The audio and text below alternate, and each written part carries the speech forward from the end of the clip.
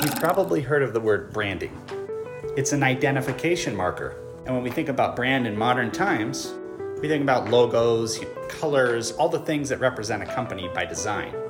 It is a critical thing to any modern business or dental practice, but you certainly don't have to get overcomplicated about it. So when we think of brand, just know it's a symbol or shape or colors, something artistic that represents your dental practice or your business.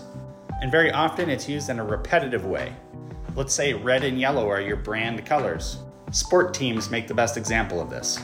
You would most likely incorporate the red and yellow to all the different elements of your practice, your business, and all the different things you hand out, print, put online, everywhere else. Make sure you get your brand right. Don't overcomplicate it, and let it help you propel success into the future. Jason Wadrow here with Golden Dental Marketing. Thank you for watching. You have a great day.